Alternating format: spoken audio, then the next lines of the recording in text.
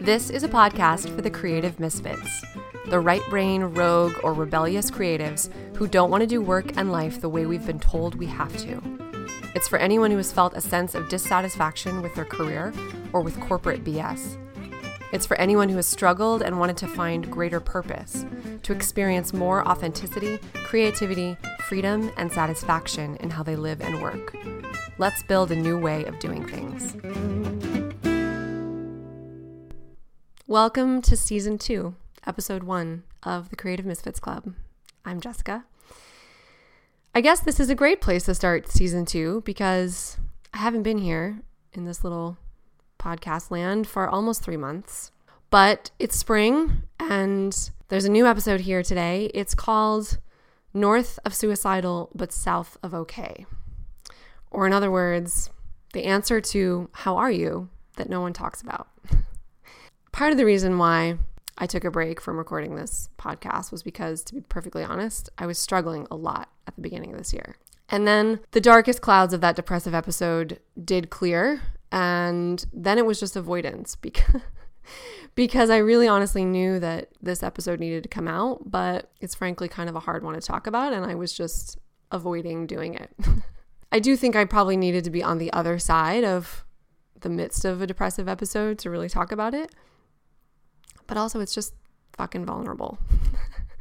And so my goal with this episode is not to have this be a one-sided therapy session for myself, but maybe to talk a little bit more about this hazy zone of not okayness that I actually suspect a lot of people find themselves in at different points, and how we can better navigate that, support ourselves, and also support people in our lives who may be struggling.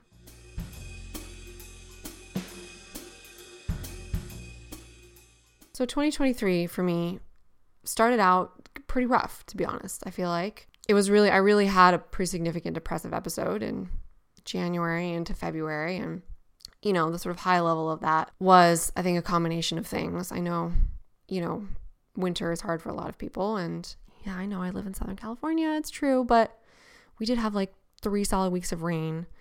And winter's hard for people and the holidays are hard for people. They were hard for me too, I think, in a number of ways. And there's just a couple of ongoing things in my life that I am working on but still struggle with that felt more sort of acutely present. But the real thing that happened for me was, it was as though I feel like I lost access to my joy. It felt like it was on ice and I just could not access it, which was doubly kind of alarming for me because I've spent the last several years of my life in my own work really establishing a place where I can access my own internal joy and peace, regardless of circumstance. And I really have pretty beautifully achieved that, but it was as though I could not access that for some time. And that was pretty rattling. And I felt a greater sense of hopelessness, honestly, is the word that came to mind for me, than I think I'd ever felt before. That was just pretty prominent for a period of time.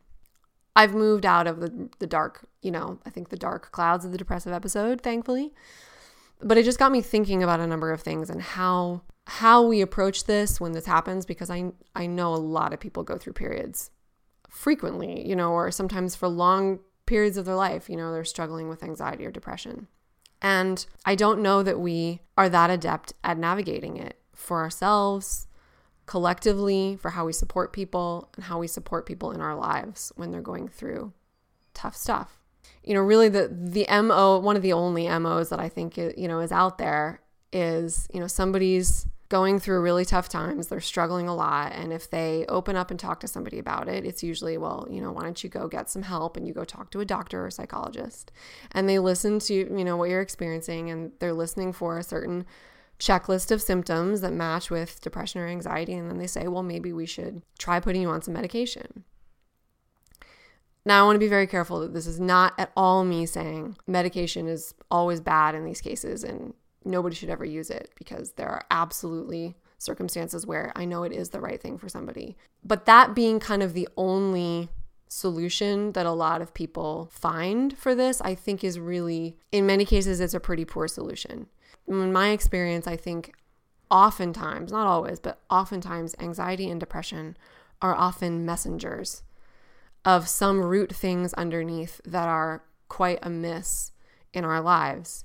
And if we don't really have a good solution other than that kind of like symptom band-aid thing that we do so well in our Western culture, which is just, medicate it to make it a little better, make it go away, I think we're doing a huge disservice in many instances, because that may very well numb the messages that are trying to come through. And then we don't end up looking at the root causes.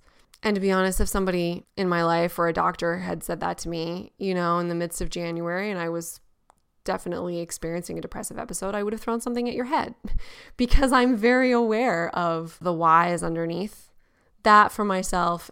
And that would have been the completely wrong solution for what I was experiencing. And I just worry that that may be the only solution that a lot of people have access to.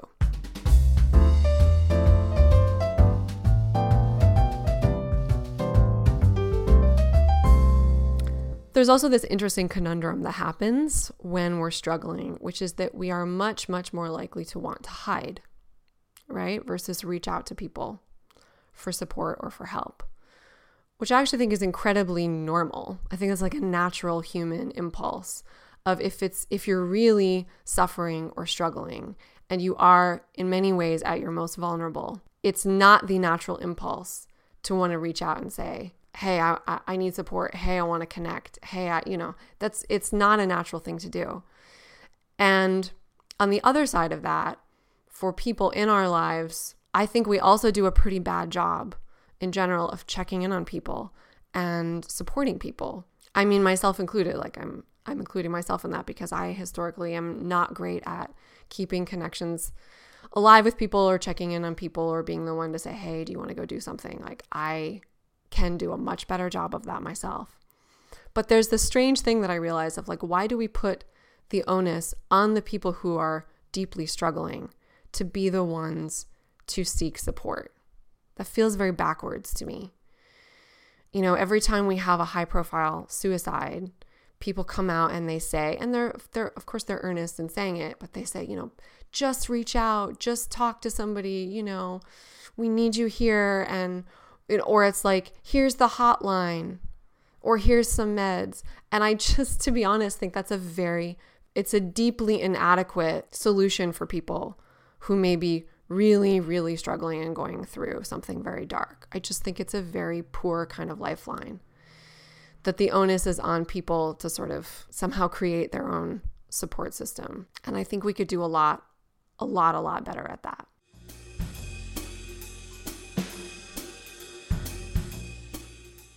Another thing I thought about earlier this year when I was kind of in the midst of my own depressive episode was how hard it is to be in the middle of that and just be with it, to be with the suckiness.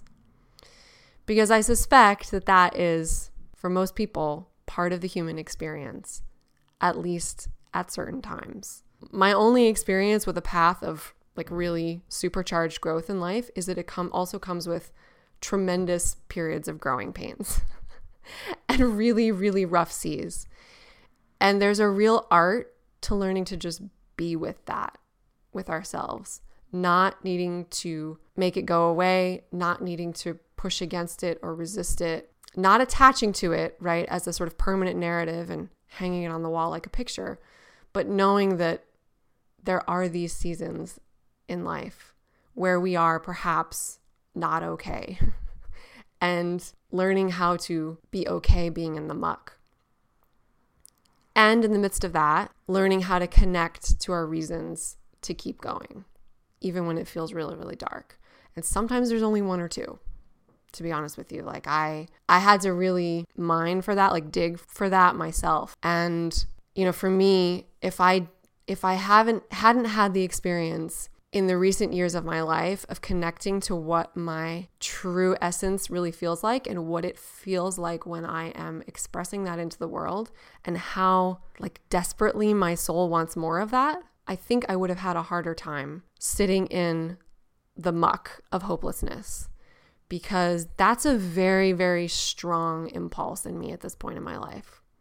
And definitely a reason, like a life raft to attach to when I am in darker moments. that I know what it feels like to express my essence into the world, and I know how hugely significant and important that is and how good it feels.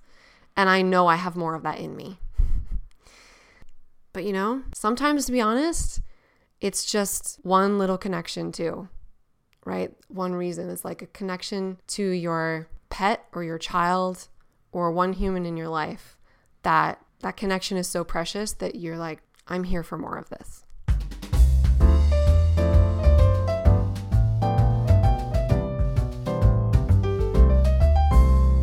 Frankly, it's still incredibly vulnerable to open up and share or ask for support when you're going through something really hard, when you're going through depressive episodes. It's doubly hard when you're in the midst of it and you're under those heavy clouds. It's hard to let people see you in that dark or weak or messy place. We're so conditioned in this world to just want to show the glossy, like Insta-ready sides of ourselves. Like the boss babe triumphs or the crush it wins or the my life is so fabulous, I manifested this moments, or your amazing house or vacation shots, or your look at my adorable kids or spouse or with me pictures, right? It's like there's some conditioning that that's the only permissible parts of life to share.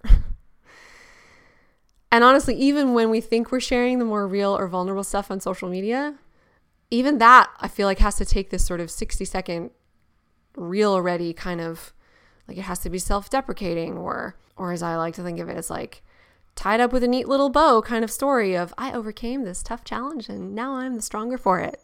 I just often think, can we really honestly answer that question? How are you? And I don't know that we always know what to do with the answer.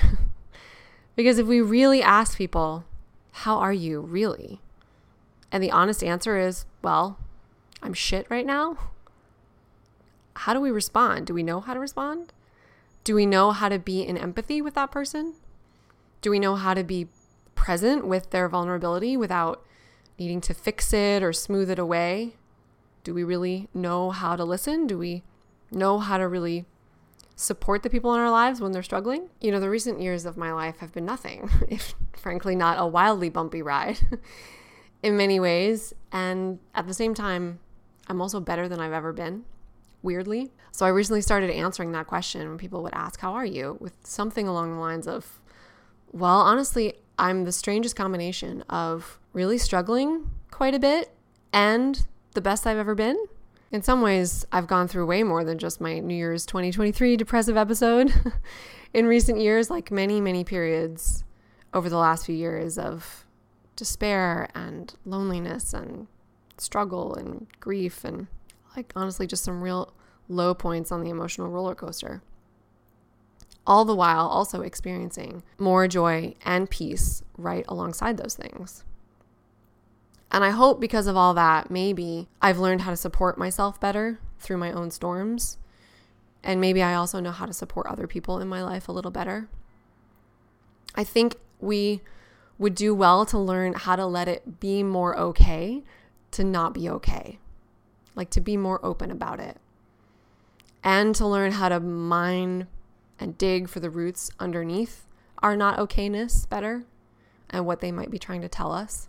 And I think we could do a lot better at learning how to support people in our lives when they are struggling, of weaving a better fabric of love and support around people in our lives and remembering to reach out and check in and how to hold space and how to hold people closer to us. Because it's just a couple of stair steps down from north of suicidal but south of okay to a place that might get really dark. And maybe we can learn how to better navigate those stairs when we find ourselves there.